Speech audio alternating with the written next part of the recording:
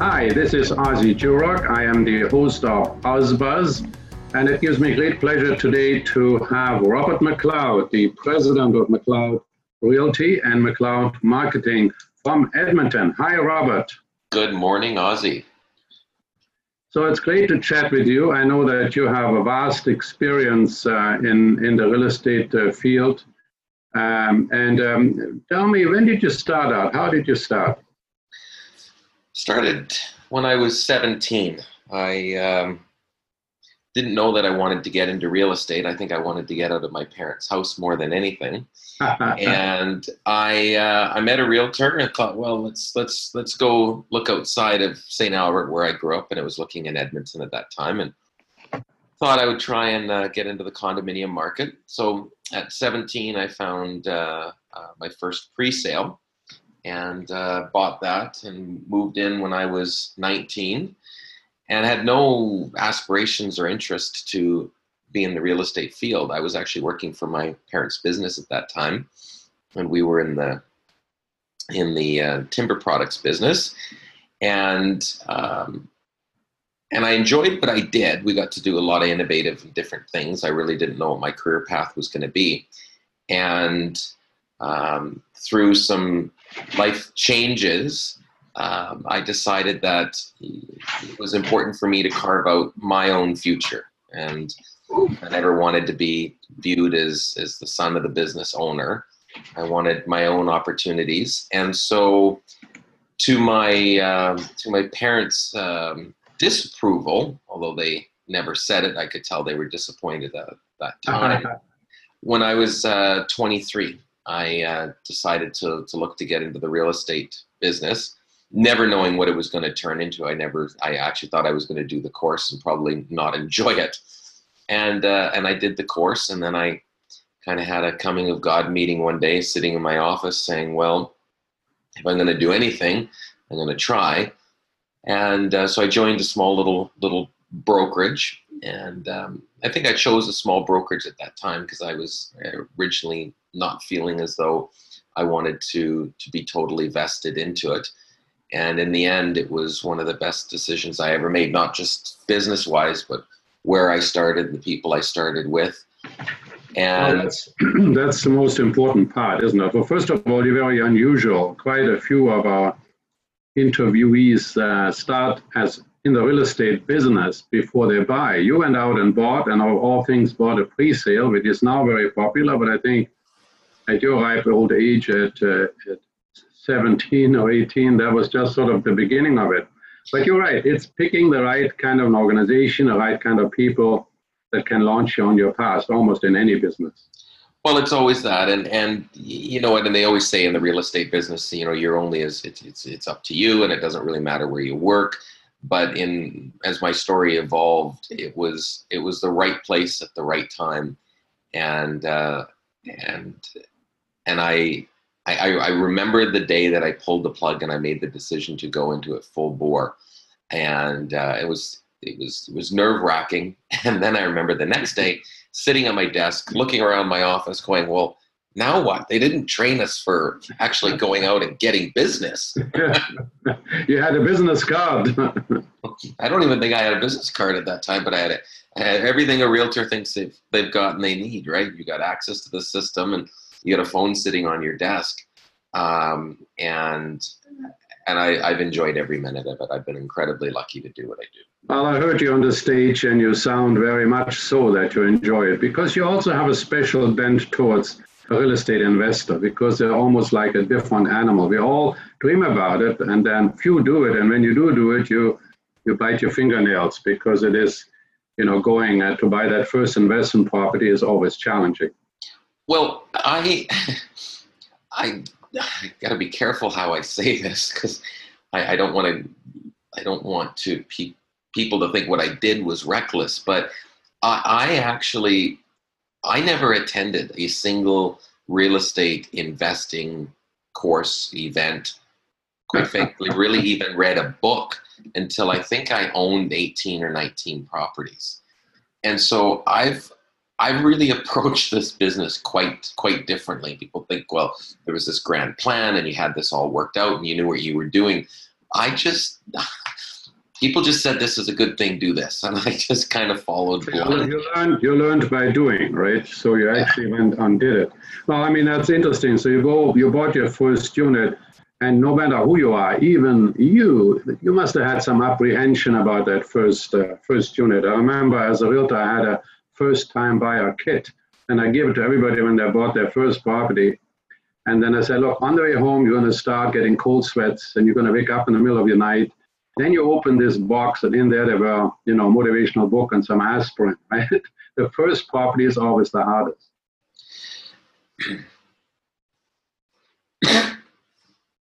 I've had many sleepless nights, but I've never talked myself out of it. Right.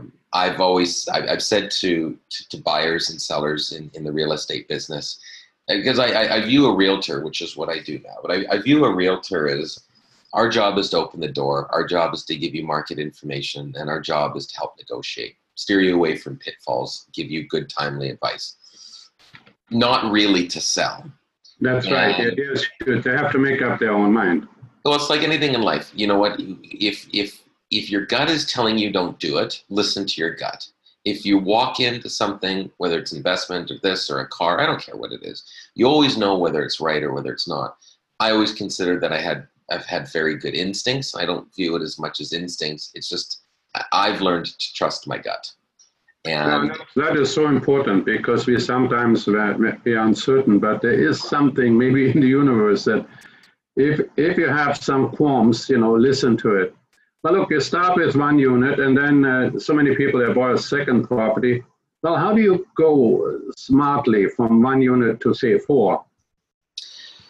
Well, it's different now than it was when I started, and I don't want to pontificate my story as being the only way to do it. I look at the time that I was buying and the way that we bought as a bit of an anomaly.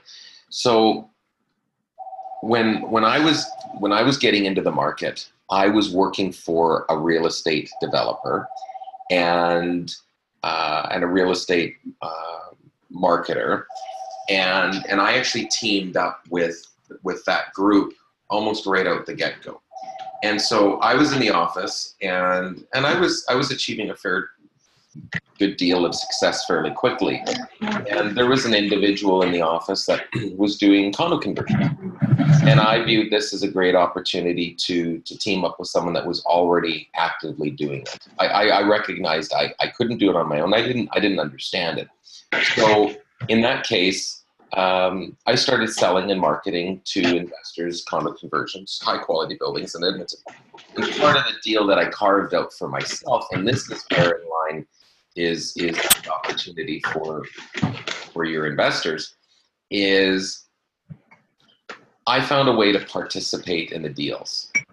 And so I would trade a certain amount of services or time or opportunity or fees or whatever I did to be able to actually buy units. And now, remember, this was a time in the market, in the mid-2000s, where getting the financing wasn't the challenge. That was probably the easiest part. And now, as we've recognized in the last couple of years, that's been a significant challenge and continues to be so, not only for investors, but first-time buyers and trade-up buyers, is the opportunity for easy financing is gone. So, still easier though than it was when you started out. Remember a long time ago, the maximum mortgages we could get was 75%. There was much higher interest rates. Qualifying was hard. It always seems to be harder. But you're right. For a while there, 3-4 years ago, it was really easy. Now we're going back to a lot more stress in order to do the deal. Well, we're going back to a more, I don't want to call it balanced or normal relative to the history of, say, call it the last 30 or 40 years. But for those like me that started buying in the early 2000s, it's caused us to significantly reevaluate how do we want to continue to be players in this business. But still, you think that it's certainly possible to go and get from 1 to 4 units in today's market as well? Well, You need to have money first. You need to have equity. And whether it's your own or whether it's someone else's, or whether you're doing it on your own or you're doing it at a joint venture, that has to come from somewhere. The model now has changed more to what I've seen from the clients we work with is joint ventures are far more common. You've got an individual. Yeah, somebody has the money, somebody else has the time, exactly. And then they share the profit. Yeah, exactly. But going from 1 to 4 sounds like a giant leap. For most people, however, going to 0 to 1 is the biggest leap. Going from 1 to 2 is an even bigger leap. We're not trained to think about owning. We're not trained, and we don't grow up in an environment where we're going to own real estate. I tell people the story where I remember a fellow in the military when I was younger, and I met him, and he owned 2 properties. And it was unfathomable for me. I didn't even think about owning it and investing. I just thought he owned them and he had a house somewhere else. And I envisioned the burden, and I always thought, well, you have one set of keys. You know, you've got your car key on it, you've got your house key on it. What are you doing with this other key? You don't live in this other property. And it was so foreign to me. And I think that's the problem with most people is getting to that first one is a massive challenge. But it becomes a game, and it becomes very addictive, and you've got to watch it, because people think that owning investment real estate is only about owning number of properties. And I used to think that. When I started joining the investment clubs that were out there, and had been buying and was getting from that, that 20 to that 30 and the 30 to the 50, I recognized at that time that there was a shift in why I was buying, and there was a shift in the way I was doing it, in that if there was an award in the room for 50 properties, I went and I wanted that award. I think I wanted the award more than I actually wanted the real estate. If there was an award for 100 properties, I wanted that award, and I got that award. If there was an award for 1,000 properties, and I kind of thank my blessings there wasn't, I would have gone for that award. And so I kind of fell into that trap of getting away from why I was buying and what I wanted it to do. Very important. It's not just what you're buying, it's why you're buying it. What's your motivation? What's your purpose? What's your goal? And then you have to own them and manage them and understand you have people living there and so on, right? Oh, it's a huge responsibility, and I sit here at 10:22 in the morning, and I'm laughing because I rolled out of bed 68 minutes ago, and I rolled into bed this morning at 4:30 in the morning because I got a call from one of our buildings that someone had broken in and smashed up some mailboxes, and that's the life that you lead when you want to take this seriously. It becomes very hands-on, and yes, there's lots of competent people you can hire and do all of it, but I've always maintained the philosophy for me that I want to own, I want to control, and I now need to start to learn to give some of that up. But when you've worked so hard to build it, it's very personal. Now, the other thing is, too, that when you work with an investor, they feel a lot more comfortable knowing that once they buy it, that your company manages it, right? Because that's half the joy. I tell people, buying it is easy. Owning it is where all the money is, because you can lose it just as fast. The wrong kind of property management.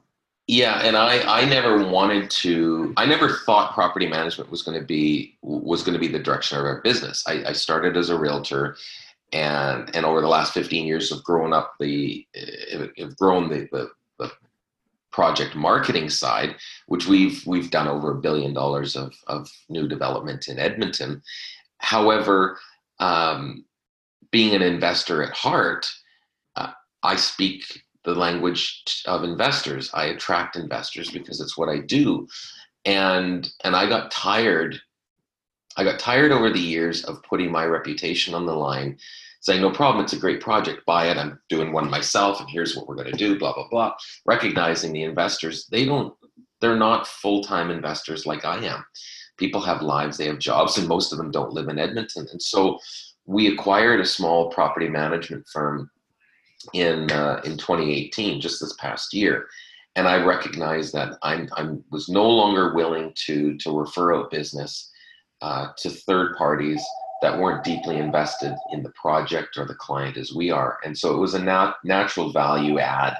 And given the market that we're in Alberta, where things are down, there's a huge opportunity for us. I mean, we've just grown leaps and bounds. We went from 100 units under management to 550 just in the last 45 days. Well, and that shows what the need is. Now, sometimes when you're working with an investor, they have all this vision. I'm going to quit my job. I'm going to be an investor. Is that still possible? I get really scared when I hear that, because I like to advise the investor to keep doing what you're doing. You got to a position in your life where you've either got the money, you got the means, you got the time, you've got something that's working for you. And there's this thought that I want to replace all of my net take-home earnings through real estate. And I think investors need to have a bit of a clarion call of reality and actually work out, say you make $100,000 right now, how much real estate, how much positive cash flowing real estate do you need to own to create $100,000 a year of passive income? It'll take some time. It does take time. And I don't mean that I don't want people to get disillusioned or discouraged. It comes over time. You can't expect it all at once. And quite frankly, you don't know what you're doing getting into it. And so upsetting your financial, emotional, and lifestyle apple cart to just screw all of that, I'm going to go 100 miles an hour in this direction, I think is very dangerous. And I encourage everybody to not do that. Yeah, buy one property, understand a little bit about the property management, see how you feel about it. No, that makes sense. Listen, 10 years ago versus today, is it the same kind of a world, or do we have to do things differently? Well, 10 years ago to today, I don't know if you all partook in that Facebook challenge, but I looked at everyone else's picture from 10 years ago. I think it's been a hard year on us. But we're still good looking, right? I mean, come on, almost the same. I think you're the only one that hasn't changed. It's a different world in every sense, but it's a different world in how we're looking at it, but it's not a different world in how people are programmed. People still want to make money. People still want to bet on the market. Investors still want to create value. There's still money out there. Renters still want to rent. So the fundamentals of why we do our business hasn't changed. Different rules come into play. Market conditions change. A lot of it is it's getting over the fear factor first, and then pulling the trigger, and then having a team around you when it comes to who's my realtor and who's my lender and who's my property manager, and that's still fundamentally part of the most important part of this business, and everything is relationship. I don't care what anyone says. I don't care what industry you're in. Your success is going to be garnered based on your ability to nurture, track, source, and trust the relationships that you... Yeah, those things just don't change. Now, for a lot of the investors, particularly, say, in British Columbia or in the city of Toronto, we've had some kind of years that everybody sort of thinks, wow, I buy this for $600,000, it goes to $1 million.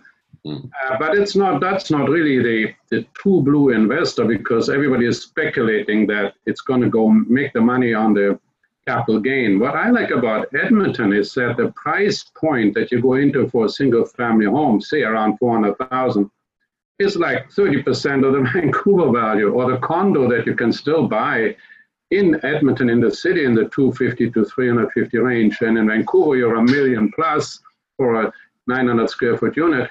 The investor has actually more opportunity to generate that cash flow and have the tenant pay the mortgage. Oh, to look at the Vancouver or Toronto market, try to make sense of it relative to the Edmonton market, I lose my mind. Edmonton's always been the Discountville. But when you look at your revenue per square foot relative to Right. Vancouver and Toronto, you recognize that while real estate might not be as expensive, rent is, and it's continuing to grow. And therein lies a unique opportunity. And it's a different market than Vancouver, but the investor that buys in Edmonton and wears a different hat. And that's we don't look at the appreciation model in Edmonton. And if we do, for example, of course, I take it into consideration in mind, but I look at it as in a term of decades. I don't look at it as what's it worth next year. I actually don't care what it's worth next year. I look at it and I say, what's my rent going to be next year? Yeah, and what's the property like? I mean, a very nice home in Edmonton that will last another 20 years. And then you look at Vancouver, that 1,000,007 wartime bungalow and, on a 25-foot lot, that's just literally decrepit and falling apart. So it's a different kind of market. And I think investors can build a portfolio relatively easier. Well, it's more than, once you get the price point aside. I've got some stats just in front of me right here this morning I was looking at, and every day I always look at how many homes sold the day before in Edmonton, the condos and everything, and what price point, and I try to make sense of what the direction the market's going. And there hasn't been a single property in Edmonton sell for over $1 million this year. The bulk of the properties are selling at a price point that would be unfathomable for most of your listeners, and that's $299,000 to $375,000. And that actually gets you a half decent property in Edmonton. Yeah. And so we've had, I was having a conversation with one of our investors yesterday. He's from Vancouver, and I was telling him the story about another gentleman of ours that came out last week and met us, and came from Vancouver, business owner.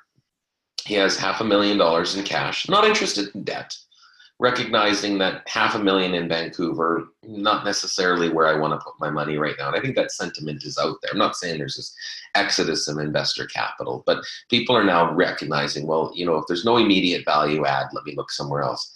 And he's written on 8 or 9 properties with our team. And his philosophy is, I'm coming into Edmonton, I'm buying cash.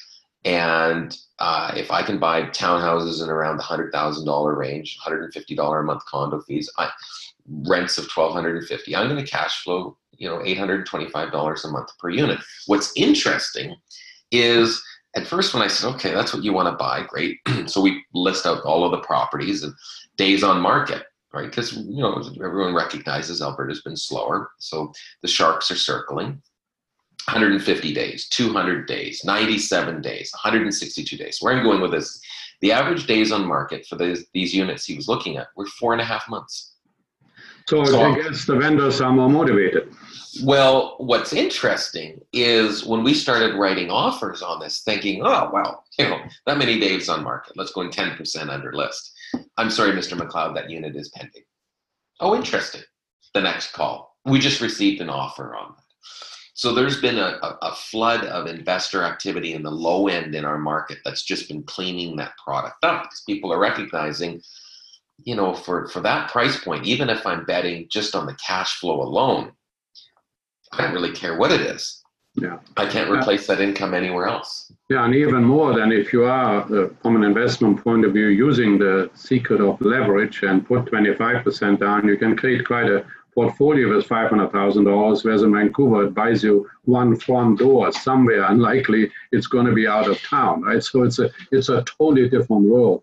But the big thing is, what I like about the world in Edmonton is that why are we seeing what we're seeing, because a lot of capital investment is going into Edmonton. I drove along in the ICE district, and skyscraper after skyscraper, some $7 billion goes in, and hey, money goes where people go, and people go where the jobs flow. And I can just see the jobs of all the people that are going to live in those buildings going to help drive up the residential real estate market.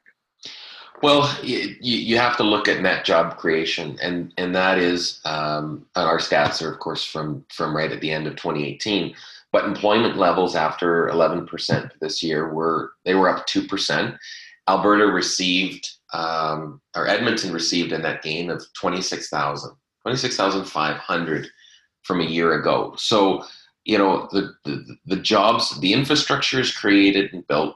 There's a spike in jobs.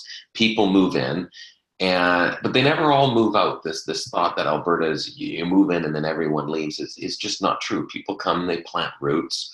And yeah, we actually have a net outflow from BC at the end of the third quarter from BC going to Alberta and Saskatchewan, and people go there for the jobs and house prices. And so there's certainly something, we have a lot of international immigration into BC, but the interprovincial has changed. Not everybody is leaving Alberta. And I think from a lifestyle, I look at Edmonton and Calgary as great cultural environments to bring up your family. And hey, if I can buy a $400,000 home in some of the great districts, it's got to be a great future for me and my family. In the long run, isn't that what we all want, right? We want to have a place that we own. So you like Edmonton? You think the future is bright? I'm an Edmonton fan, and I've lived in different places in the world, and I've had a lot of other opportunities to travel and explore other places. And you know what? It's the market has always brought me back to Alberta. We've got a young, diverse population. We've got billions of dollars of major infrastructure projects underway. And you can afford whatever you want. You can have disposable income at the end of the day to travel and buy and do the things that you do. And so once you get past this, the joke of what people think the city is, or the climate, or what are you going to do, or how are the winters, you know what? It's all your mindset. And I've managed to carve out a lifestyle here in Edmonton that affords me the opportunity to go and do all the things that I want to do, but not be limited based on the type of industry that I want to work in, because that's whatever industry you want to be in Alberta, there's a job for you. And the opportunity, regardless of good market or bad market, is here. And on the property management side, my litmus test, I always look at first. I get 4 or 5 credit applications a day. They come back through my desk, and I have to make a judgment call based on the credit report and the application. And in the last 2 months, 65%, and it went from almost 0 to 65% of the applications that we are getting now for tenants have an area code outside of Alberta. And honestly, I haven't seen that since 2014. So the people are coming in. So you're a project marketer. What kind of projects you got on the go for somebody to invest or move into? So we've got existing and pre-sale. And our existing inventory, we have high quality, low rise buildings in Northwest Edmonton and Southwest Edmonton. And in both of those projects, we've moved a significant amount of our effort and energy into our investor program with optional pooled rental management. And that's proven to be incredibly successful for us, because that's what people want. They want brand new, they want hands off, they want to mitigate their risk. And so that model has been almost 70% of the business we've done in the last 14 months. So let's say I want to buy an investment condo. What square footage will I get for how much money, full price? So for about $230,000, you're going to get 930 square feet. So just under $250 a square foot gets you brand new low rise. And that'll be generating about $1,550 per month. So when you factor in all your costs on that, cash flow is going to be in and around the $100 range. Now, you and I know this well enough, but I think it's always important because we always talk cash flow. Cash flow is just a very small part of the basket of the financial opportunity that comes from owning. The flip side to it is going to be the wild card in Alberta going into the next 2 elections, and change in government, and what's going to happen to pipeline. And so there's this no man's land of unpredictability when it comes to what's going to be the future value.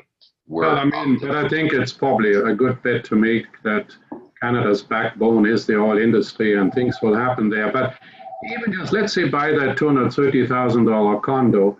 When you have that $100 cash flow, that means you paid the taxes, you paid the starter fee, and you paid what? A 75% mortgage payment. And then you have the mortgage reduction every month, and then you have maybe a tenant paying that. Those kind of deals are just not available in Vancouver. No, and remember, that also pays property management. That also pays insurance. And you add it all on. You know, cash flow is the name of the game. If you're not, you got to make a pretty big mistake and a bad bet in Alberta to buy something that doesn't cash flow. So well, that's the key, and you're buying new. You know, that makes clearly. What about? And do you have any pre-sales available? We do. So we launched a tower downtown. So downtown Edmonton, for anyone that hasn't been to Edmonton in recent years, just Google some images of it and see what's going on. I had to run out of town yesterday, and I was driving back in from the west end of this, west of Edmonton, about 100 kilometers out. 35 kilometers outside of the city, I was able to see our skyline. Up until a year and a half ago, it would have been 10 kilometers outside the city, you would have seen it. So the completion of Ice District downtown has been a significant game changer for not just residential downtown, but commercial real estate. Commercial real estate market in Alberta, even despite the downturn, has been, we've had record years into the amount of institutional money that's come into Edmonton, because they've recognized and they've bet on Edmonton as the future for a safe and a good value add play in Canada is the place to be. But we launched, we completed a tower in Ice District called Ultima a year and a half ago. It was incredibly successful. The second tower we launched in October, it was called the View at Grandin City. And so that's right downtown, across the street from the LRT, 2-3 blocks from the Alberta Legislature building. So we launched that in October, and therein lies an opportunity to get into the market in and around the $500 a square foot range, concrete construction, all glass curtain wall. And we've had 3 or 4 trips of investors that have come out from Vancouver that have picked up units in the building. We're going to be rolling. One of our investors bought a flank of units in that building, which will all be furnished executive rentals. So, well, when you look at Vancouver, you know that, of course, 500 a foot, that just doesn't exist. I think our average now is around 11 to 1,200. And I just was at a building that was launched in Oak Ridge, where the average square foot starts at 2,500 a foot. So it's a totally different world. Look, Robert, I've totally enjoyed our chats. I've seen you on stage. I've seen you for many years being a quality guy that people can trust and buy something from and have their property managed. I think, you have any final advice to our listeners? I was thinking of this morning, and the advice I'd give anyone right now in the world that we're in is spend more time reading, but spend even more time actually thinking about what you're reading. We live in a world now where we're just bombarded with information, and I see people trying to absorb it, but I don't see people trying to understand it. So whether it's real estate or whether it's news or whatever it is that you're being bombarded with, I just advise and urge everybody to just take a big step back, think about what you're reading, what you're absorbing, and don't read into the narratives. We've got a lot of opportunity in this country, despite the polarization of where people think things are going. And sometimes the best time to get into the market is when there's fear and when there's uncertainty, but at the same time, don't read into it.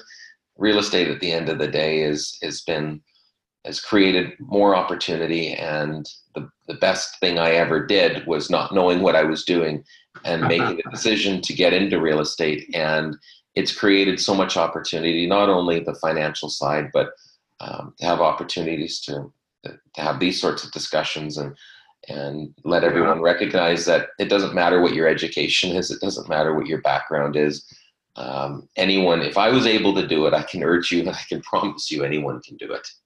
Well, I think you're so right. I think real estate allows you to have a better lifestyle. I love your advice on reading different things. You know, people have lived before us and have lived interesting lives, and we may actually have the ability to learn something. That's why in my Ozbuzz every week I write about a book that interested me that week, and I'm always surprised sometimes as to how simple life can be if we just become a little bit more multidimensional. Well, there's no question about it. Robert McLeod is multidimensional. Thank you so much for taking the time, and hope to see you again. Take care. Thanks, Ozzy.